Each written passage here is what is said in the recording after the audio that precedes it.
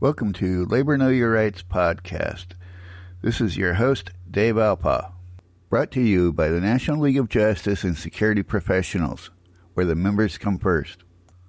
I hope everybody enjoyed their Labor Day weekend. During this episode, we're going to discuss some events that happened during the labor movement. The first incident that we're going to discuss is the Hanapepe Massacre.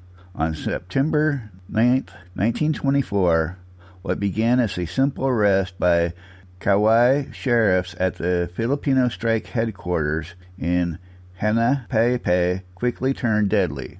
Sheriffs had been sent to retrieve two Filipino laborers being held captives by strikers in a Japanese language school. A struggle broke out between the strikers and the authorities, and minutes later, 16 strikers were shot dead and killed, many by deputized sharpshooters hiding on a nearby hill.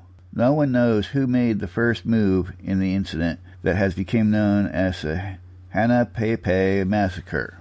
Neither side was completely innocent, and there were no real after effects of the strike. Strikers did not win concessions until decades later, and the massacre did not spur further strikes or even a public outcry. The Japanese laborers were the first to strike in 1909, paving the way for labor unions in Hawaii. In 1920, they formed the Federation of Japanese Laborers, which carried out another big strike in Oahu that year. Although the striking members were primarily Japanese, Filipino workers, led by a labor organizer named Pablo Manlapit, also joined. The most important objective was doubling the minimum wage from $1 a day to $2, almost $13 to $25 in 2009 dollars. They also wanted an 8-hour workday down from 10 hours to 12 hours and overtime pay. Lastly, they advocated for equal pay between men and women and collective bargaining rights. These demands were also brought by the Japanese Labor Organization. The strikers from Kalaua and Makaweli plantations set up two strike headquarters. Approximately 150 Visayans rented out a Japanese language school in Hanapepe in late July or early August, while the more than 400 remaining strikers stationed themselves in the He-Fat Rice Warehouse building in Kapa'a, which still stands today. These two towns were chosen because they were the only two on Kauai that were not plantation towns controlled by the Honolulu Sugar Plantation Association. During the 1920s, labor organizations were based on nationality, so the Japanese and Filipino laborers on Kauai did not collaborate closely, even though they were organizing for the same changes. On September 8, 1924, two Ilocano Filipinos from the Makawel plantation, each about 18 years old, rode into the Hanapepe on their bicycles to buy a pair of $4 shoes. On their way back to the plantation, the two passed the strike headquarters, where they were apparently attacked by Visayan strikers and held inside the schoolhouse against their will. Bushnell speculates that the men could have taken them hostage because they were non-striking Ilocanos. When friends of the young men realized they were missing, they reported them to the Kauai Sheriff's Deputy Sheriff William Crowell, went to the headquarters that evening and demanded to see the two. Strikers produced the two men who, it is believed, were coerced into saying they wanted to be there. Crowell tried to convince the strikers to let him take the two, but they refused. He left and went to the county attorney, where he was given an arrest warrant, not for the strikers, but for the captives, as a way to free them. He returned the following morning with approximately 40 other men, many of whom were hunters and recently deputized sharpshooters, their weapons and training paid for by the Honolulu Sugar Plantation Association. Following is from an official account given by one of Crowell's sheriffs who was present at the schoolhouse. Crowell went in, showed the warrant and demanded that the strikers turn over their captives. The two men were released and were leaving the schoolhouse grounds with Cromwell when some strikers began following and taunting them, waving their cane knives in the air threateningly. The sharpshooters fired upon the strikers when they saw the men try to attack Cromwell. The men shot dead 10 strikers in self-defense, while 4 sheriffs suffered casualties as a result of stab wounds. Cromwell himself was injured but survived. He was going to rescue the two and grabbed a hold of them and began to run. When they were chased by strikers, that's when the shooting started. They just started killing the Filipinos. The Hanapepe massacre derailed the Filipino labor movement. Though it may seem strange to us in 2017, there was no public outcry after the massacre, nor did it inspire any greater worker solidarity. It was not until 1946 that plantations accepted unionized labor with the recognition of the International Longshoremen and Warehouse Union. The ILWU organized during World War II and struck the year the war ended, winning improved working conditions and higher pay. That's a long time later, though, a whole generation after the strike in 1924. I would like to send a special thank you to Mika Tyler, who helped me with the Hawaiian pronunciations, even though I still butchered them. Our next one is the Bisbee deportation of 1917. On July 12, 1917, Watson and 1,185 other men were herded into filthy boxcars by an armed vigilante force in Bisbee, Arizona, and abandoned across the New Mexico border. The Bisbee deportation of 1917 was not only a pivotal event in Arizona labor history, but one that had an effect on labor activities throughout the country. What led to this course of action by the Bisbee authorities? Arizona in the early 1900s was home to huge copper mining operations. The managers and engineers controlling these mines answered primarily to Eastern stockholders. During World War I, the price of copper reached unprecedented heights, and the companies reaped enormous profits. By March of 1917, copper sold for 37 cents a pound. It had been 13.5 at the outbreak of World War I in 1914. With 5,000 miners working around the clock, Bisbee was booming.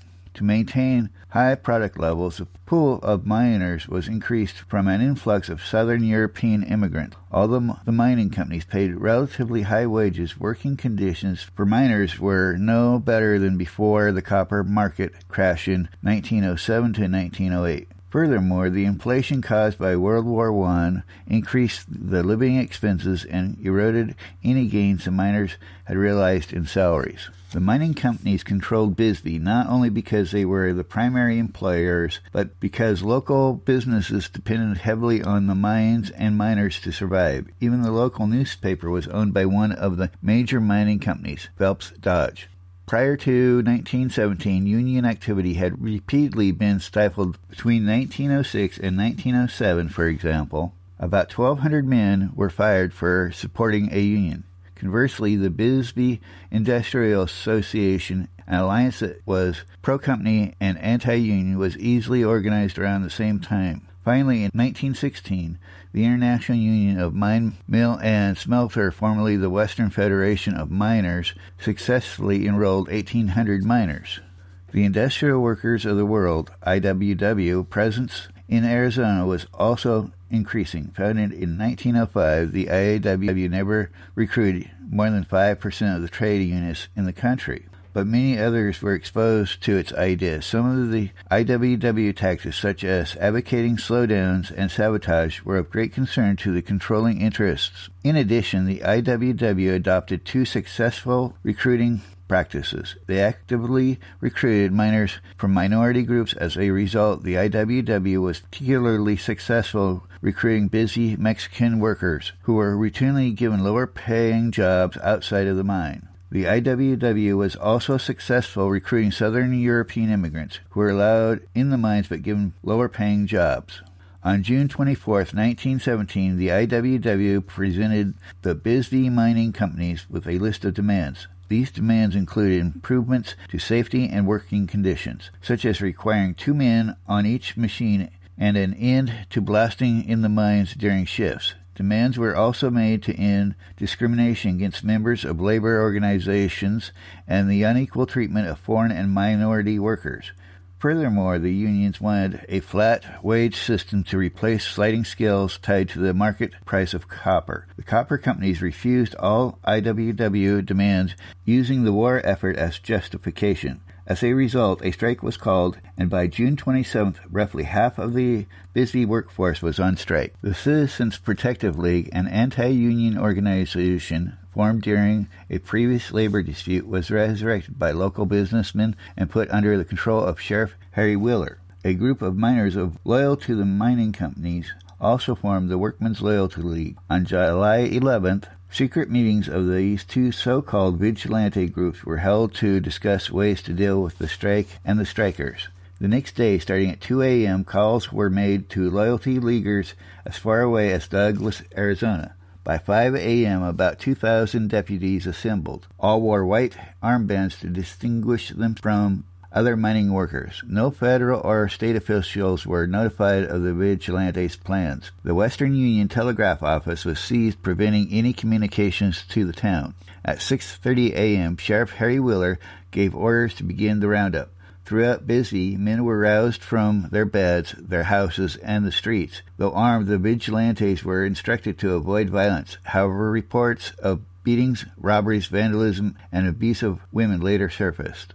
2 men died during the roundup. James Brew shot Loyalty Leaguer Arson McCrae after warning McCrae he would shoot anyone who attempted to take him. Brew was in turn shot and killed by men accompanying McCrae. The vigilantes rounded up 1,000 men, many of whom were not strikers or even miners, and marched them 2 miles to the Warren Ballpark. There they were surrounded by armed Loyalty Leaguers and urged to quit the strike. Anyone willing to put on a white armband was released. At 11 a.m., a train arrived and 1,186 men were loaded aboard boxcars inches deep in manure. Also boarding were 186 armed guards. A machine gun was mounted on the top of the train. The train traveled from Bisbee to Columbus, New Mexico, where it was turned back because there was no accommodations for so many men. On its return trip, the train stopped at Hermanus, New Mexico, where the men were abandoned. A later train brought water and food rations, but the men were left without shelter until July 14th, when U.S. troops arrived. The troops escorted the men to facilities in Columbus. Many were detained for several months. Several months after the deportation, President Woodrow Wilson set up a federal mediation commission to investigate the Bisbee deportation. The commission discovered that no federal law applied. It referred the issue to the state of Arizona while recommending that such events be made criminal by federal statute. They did hold that the copper companies were at fault in the deportation, not the IWW. The state of Arizona took no action against the copper companies. Approximately 300 deportees brought civil suits against the El Paso and Southwestern Railroad and the copper companies. None of these suits came to trial because of out-of-court settlements. Suits were also filed in state court against 224 vigilantes. Sadly, the only suit brought to trial ended in a not guilty verdict. The rest of the cases were dismissed. The Everett Massacre. Sunday, November 5th, 1916 marked the bloodiest battle in Pacific Northwest labor history. On that day, about 300 members of the Industrial Workers of the World, the IWW, boarded the steamers Verona and Callista from Seattle and headed north towards Port Gardner Bay. The IWW, or Wobblies, planned a public demonstration in Everett that afternoon, to be held on the corner of Hewitt and Whitmore, a spot commonly used by street speakers. Hoping to gain converts to the dream of one big union, the Wobblies began street speaking in Everett during a local shingles weavers strike. Encountering brutal suppression by local law officers, free speech soon became the dominant issue. The number of demonstrators and the violence of the response from law enforcement grew as the weeks wore on. On November 5th, word reached Everett that a group of armed anarchists was coming to burn their town. 200 citizen deputies, under the authority of Snohomish County Sheriff Donald McRae, repel the invaders. The Verona arrived first. Pulling in alongside the dock, McRae asked, "Who is your leader?" When he was told, "We are all the leaders," he informed passengers that they could not land. A single shot was fired, followed by minutes of chaotic shooting. Whether the first shot came from the boat or dock was never determined. Passengers aboard the Verona rushed to the opposite side of the ship, nearly capsizing the vessel. Bullets pierced the pilot house, and the Verona's captain struggled to back it out of port. The Callista returned to Seattle without trying to land. On the dock, deputies Jefferson Beard and Charles Curtis lay dying, and 20 others, including the sheriff, were wounded. On the Verona's deck, Wobbly's Hugo Gerlit, Abraham Ribinowitz, Gus Johnson, and John Looney were dead, and Felix Barron lay dying, while the official IWW toll was listed as 5 dead and 27 wounded. It is likely that as many as 12 Wobblies lost their lives. Their bodies surreptitiously recovered from the bay at a later date. National Guard troops were sent to Everett and Seattle, and terror hung over Everett for days. 74 Wobbly passengers aboard the 2 steamers were arrested upon their return to Seattle and were eventually taken to the Snohomish County Jail in Everett. All were released but one teamster, Thomas Tracy. Tracy was charged with murdering deputies Curtis and Beard, but was acquitted after a dramatic and much publicized trial. In hindsight, one can see that a confrontation had been in the making for some time. Everett was an industrial mill town with the predominance of lumber and shingle mills. Workers faced long hours in dangerous working conditions. Accidents were so common that it was said a shingle weaver could be recognized by his missing fingers. Lost in accidents with unguarded saws. Cedar dust permeated the workplace, and many workers contracted cedar asthma. Some lost their lives in horrible industrial accidents. Shingle economy operated in a boom and bust cycle, and wages were unsteady. For these reasons, much of the city's male workforce was unionized by the early 1900s. Labor support was so strong in Everett that in January of 1909, the region's labor journal began publications from the local union hall on Lombard, and Everett gained regional prominence for its union strength. In the spring of 1916, the shingle economy had recovered from a sharp recession, yet workers in Everett were not receiving scale pay. They struck in hopes of regaining their 1914 wage scale. Proud of their status as trade workers, they were often at odds with the radical Wobblies who wanted to create a union that included unskilled workers in their ranks. The Wobblies had come to Everett to proclaim their message on numerous occasions. A group of 40 street speaker Wobblies had been taken by deputies to an area known as Beverly Park, where they were brutally beaten and told to get out of town. Despite severe injuries, some were forced to walk the 25-mile interurban track to Seattle. The Wobblies vowed to return in greater number to show solidarity for their cause. Clearly, neither side expected that escalating confrontations would culminate in the tragedy remembered as Everett Massacre, Everett's Bloody Sunday. The Charleston Five. Speaking of the Charleston Five, 5 dock workers and members of Black Lead Local 1422 of the International Longshoremen's Association were targeted with felony convictions after a picket line fracas with police on January 2000. Charleston, South Carolina. The nostalgic flourishes of Charleston reflects a deeper tone in the port city ran by a good old boys network, just the way one might expect in a state that keeps the very senior Senator Strom Thurmond propped in Congress, and whose fondness for the old way kept the Confederate battle flag flying over the state capitol until 2014. The old ways are cute, but integration in the global economy pays the bills. Harboring vessels from 9 of the world's 10 biggest shipping lanes, Charleston is the 4th busiest container port of the country. So for the state leaders, stakes were high when, in January 2000, 150 members of the International Longshoremen's Association Local 1422 held a militant picket to protest the use of non-union labor by a small renegade shipping line on the Charleston docks. The demonstration soon escalated into a violent face-off between authorities and the workers, 5 of whom now face trial for felony writing charges in what has become one of the most closely watched Southern labor battles in over a decade, and which speaks volumes about the economic and political struggles at the heart of the South today. The minds of Southern elite, both traditional and modern, meld on a common program: pro-corporate economics and racially coded politics, the only question for debate being the appropriate proportions of the two.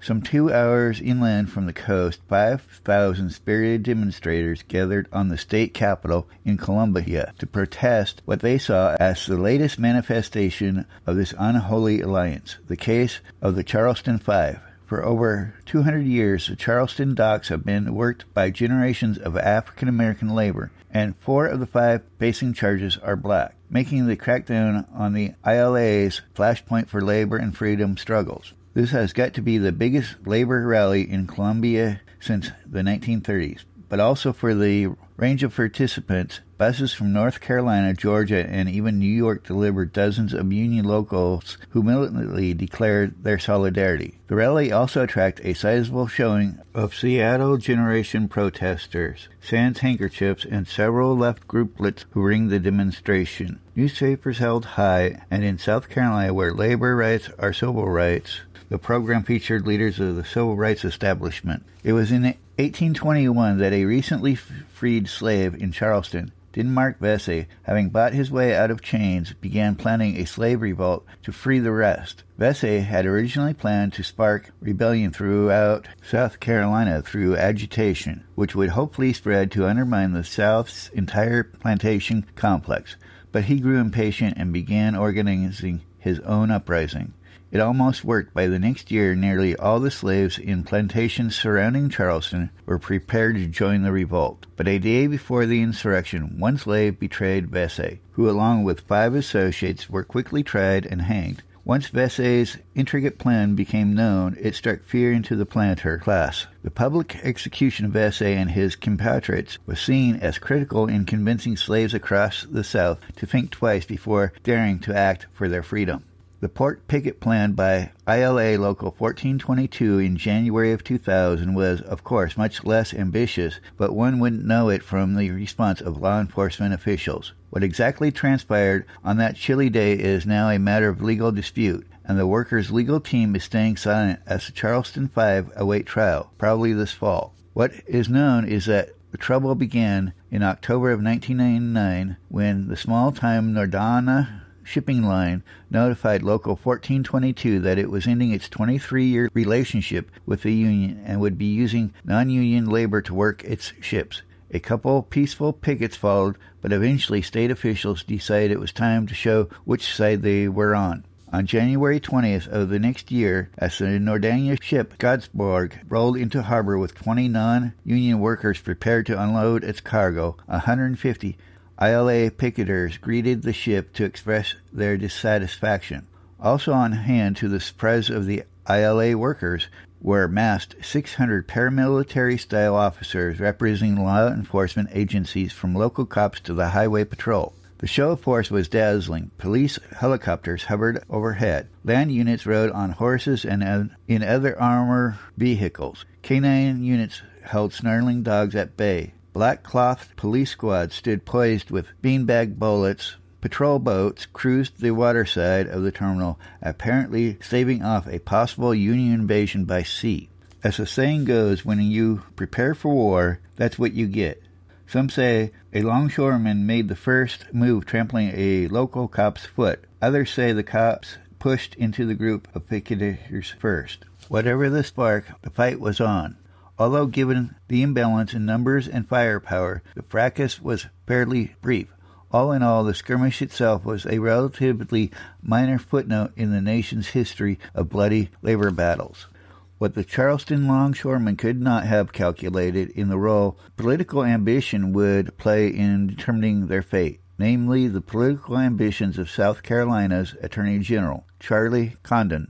In the case of the Charleston longshoremen, Condon saw political gold. A crackdown on the ILA would not only bolster his law and order credentials, but make a similarly clear statement about the place of blacks and workers in Condon's South Carolina, where he announced his intention to run for governor this past March. Such ambitions explain why, in February of last year, as Charleston's authorities were quietly letting the cases against the dock workers slide, the South Carolina television viewers were treated to an unusually strident piece of political propaganda.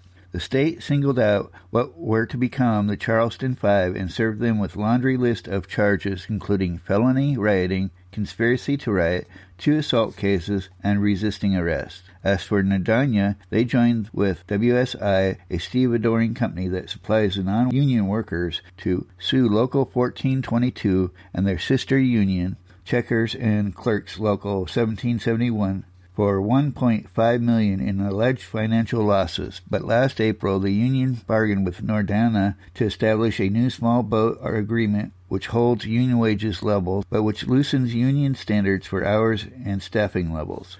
Back on the Charleston waterfront, the port is still humming. The dock workers of Local 1422, including the Charleston Five, are back at work, loading and unloading the fortunes of the global South. But the city seems haunted by a new consciousness of labor's power to shape shipping port economics, by fear of what this power, tied to freedom and worker struggles the world over, may spell for the South's future.